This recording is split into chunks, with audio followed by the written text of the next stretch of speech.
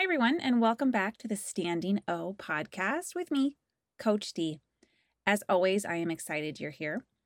Today, we're going to talk about something that maybe isn't the most fun to think about when you're thinking about your season and goal crushing and winning and doing all the things and planning your vision board. We don't like to talk about disappointment. The setbacks, the things that are ultimately those roadblocks or those hurdles that are going to stand in your way of that beautiful vision, that beautiful dream, that thing you have all planned out in colored pencils and Post-it notes. We don't like to talk about disappointment, but I think it's important that we do. I have been an athlete all my life, and I feel like I've now been coaching even longer. So there's a thing or two I know about disappointment, whether it's something I've had myself, whether it's not meeting a goal right away, or I think back to my first couple years in college and just this vision I had of what being a college athlete was going to be like, just wearing the uniform and going to these fancy meets and it just like, winning everything and it being fun. And it was part of that, but it wasn't that at all. And so just that reality not meeting up with my initial dream or vision, that was a disappointment. Or I think back to high school when all I really wanted was to win a state title. And I got second and third and second. It was disappointing not to see my dreams, my goals come to fruition the way I had planned. We need to talk about disappointment and we need to prepare for it as much as we do for the victory. Now, listen, I think it's so important to have pictured those standing O moments, to have them written down on a mirror or a place where you can see it every day, because it is that conscious and turns into a subconscious reminder of what you're aiming towards, what you're working towards. It gives you purpose, it gives you fuel, it gives you drive. It also reminds you of when things get tough, of when those disappointments happen, of why you need to keep moving forward. I have seen it all too much where the disappointment, that standing O moment, that vision that we want so bad, it doesn't happen right away. The disappointment happens first, the setback happens first, and then we give up. So that's why we need to talk about disappointments. How are we practicing for those hurdles that are ultimately in the way? Let's first define disappointment. Now, disappointment in the dictionary is defined as a sadness or a displeasure caused by the non-fulfillment of one's hopes or expectations. Sport is a great place to practice disappointment because disappointments happen outside of sports.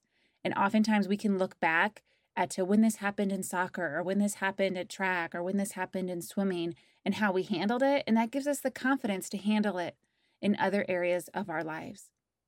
I also think it's important to point out that disappointment, it's relative. It's relative to that person and that person's dreams and expectations. So quite simply, what is a disappointment for me may not be a disappointment for you, and vice versa. It's like with my kids, right? Like they don't get the corner piece of the brownie and they like throw a fit about it. And to me, that's not a disappointment, right? Because I want the center gooey one, but I have to hold space for the fact that their expectation was not met. And so that's a disappointment. But despite the relativity of it, I know that's a silly example, but I think you can kind of see through it, that despite the relativity, what is universal is that we will face disappointments, whether tiny ones, medium-sized ones, or big ones, in our season and throughout our career. How are you going to handle those setbacks, those stumbles, and those moments along the journey that just don't align with your vision? The missed shots, or the time your coach yells at you or says something that you don't agree with, or the disappointment in a conflict with a teammate. How are you going to handle that? How are you going to handle yourself when things don't go according to that perfectly laid out plan? Maybe there's a weather delay. We all dealt with this with COVID.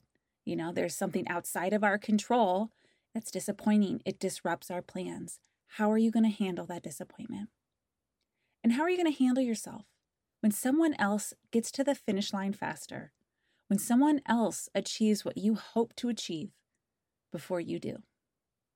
How are you going to handle that jealousy, that comparison, that complete disappointment when it feels like something has been ripped out of your hand? These are the things we need to talk about, not just the pretty, exciting things. Because in order to get those pretty and exciting things, we need to clear some hurdles. So how are we going to do it? That's why we're talking about it today. Really, when disappointment happens, we have two choices. Choice number one is we can storm off, grab our stuff, and sulk. Or number two, we can handle it, and as I like to say, hype the rest of our team. One of my favorite quotes is, it's an anonymous quote, but it's, "Adversity doesn't build character, it reveals it." So when disappointment happens, it's going to show us our real character, how we respond when things don't go the way we think they should. Adversity doesn't build character, it reveals it. So what are we doing day by day to build our character, to place those bricks on our foundation as we work towards our dream? Allow me to illustrate this with this story about one of my track girls, and her name is Mary. I had the privilege of coaching Mary for just one season. Now, a little background on our season together is that it was her junior year, and it was also that season right after the lost COVID season. Now, Mary, she had a successful freshman season. She put up a couple good jumps, and she competed in a few varsity meets. And so coming into her junior year, she had high expectations for herself of continued improvement and opportunities. And now that lost COVID season, it was hard for any athlete. It presented challenges for all of us, but it was especially hard for high jumpers. And I often had to remind my athletes of this because, how many of you have a high jump pit in your backyard? We live in Iowa, so it's cold. Nobody keeps their high jump pits on their track. So really, these athletes went an entire year without ever having high jumped. It was frustrating for all of them because it was like their brains knew exactly what they were supposed to be doing, but their bodies were so out of practice and out of step. It took a long time to kind of match them back up together and getting back into that rhythm. It just took time. There were disappointing practices followed by disappointing meets, not just for Mary, but for all these high jumpers. That season, Mary, she had meet after meet where the final height it didn't match up to what her expectation for herself was. It wasn't what she wanted. There were some meets where her speed was good, and there were some meets where it wasn't. There were some meets where she had a lot of spring off that final step, and there were some meets where she didn't.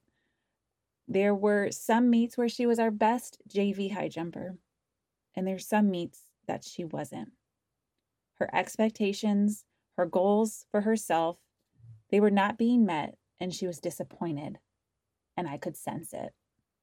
I always like to call Mary our ultimate hype girl. She just has this positive energy, and she always finds a way to share it with her teammates. Now, on our final meet of the season, it was this last meet where all of our freshmen, sophomores, JV athletes got to compete together. Now, the thing with track and field is it often feels very individual, especially as a field event athlete. You feel isolated a lot because your event takes place away from the track, away from the action. And as a high jumper, we don't always get a jump with all of our teammates. The entries are limited, so it might just be you and one other teammate. And so that's why this meet in particular was so special, because we all got to compete together, and it was our final one of the season. The first height, excitingly, all of our athletes clear the bar. On the second height, Mary missed on all 3 of her attempts. It was not her best performance, and it was clear how she removed her headband and she came off the pit with her lack of characteristic bounce and smile that she was disappointed. She was probably a little embarrassed that she was the first one out of her team, but regardless, she hugged me anyways, and she at least appeared to be listening to what I was trying to tell her.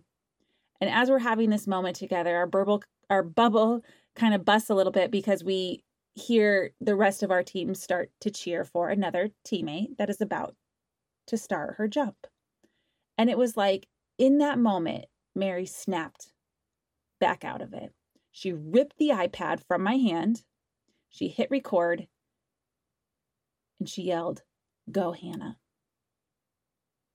Hannah missed that attempt. But before I, as the coach, could step in to say anything to Hannah to remind her of what she needed to do or give her any kind of encouragement, Mary handled it. She showed Hannah the video of her jump. She gave her some pointers like, stay on your curve and hold your hips up. Exactly the things I would have said.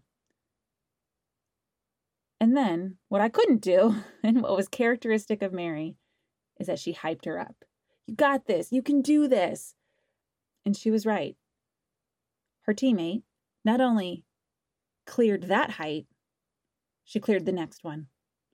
She set a PR not once, but twice. And I, again, as the coach, just got to stand there and enjoy it. Because Mary was on deck. Coach Mary, was handling it. And it was probably one of my most proudest moments as a coach. Adversity doesn't build character. It reveals it. In that meet, with that performance, Mary had every right to be disappointed. She didn't perform well. She was frustrated.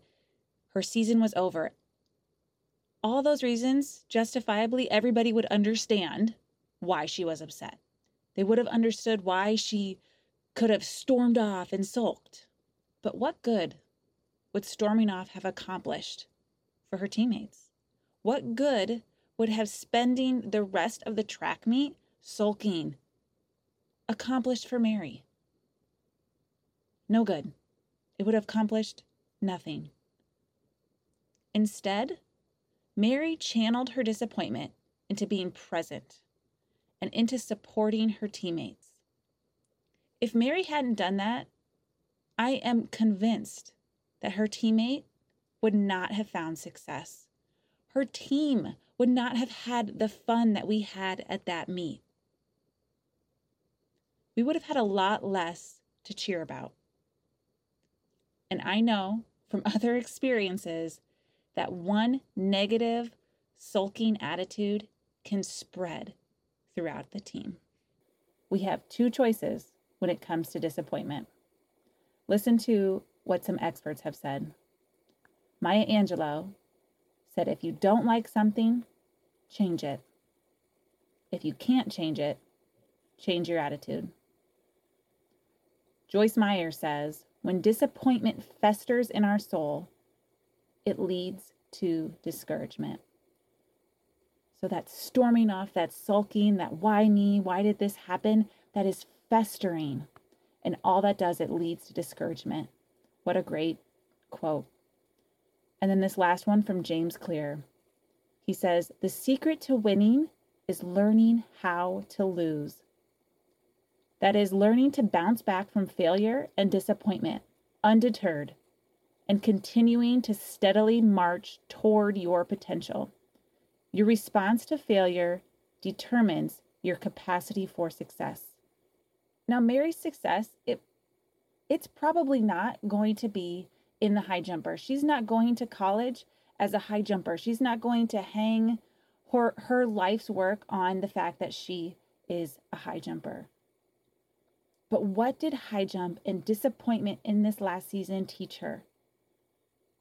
It built her muscles for success. She let it teach her resilience, and she learned perspective. She learned that she can be a positive voice for teammates, for friends, for peers, and she learned the power of helping others. In fact, Mary was voted homecoming queen. So if that doesn't tell you how much she is respected by her teammates, I don't know what does. Again, there are two ways to handle disappointment. One keeps you down and discouraged. The other keeps you positive and engaged. We will face disappointment. We do have a choice in how we practice it. So choose wisely. Thanks for tuning in to the Standing O podcast. I really love these opportunities to tell stories like this and to talk about the things we don't always get a chance to talk about at practice or in the locker rooms. So thank you for sharing these messages with your team and your teammates, and for really having conversations that are going to build our confidence and make us better beyond the finish line. I would love it if you could leave a 5-star review, leave a comment, and share this episode with those in your circle. Until next time, this is Coach D, and I'm cheering you on.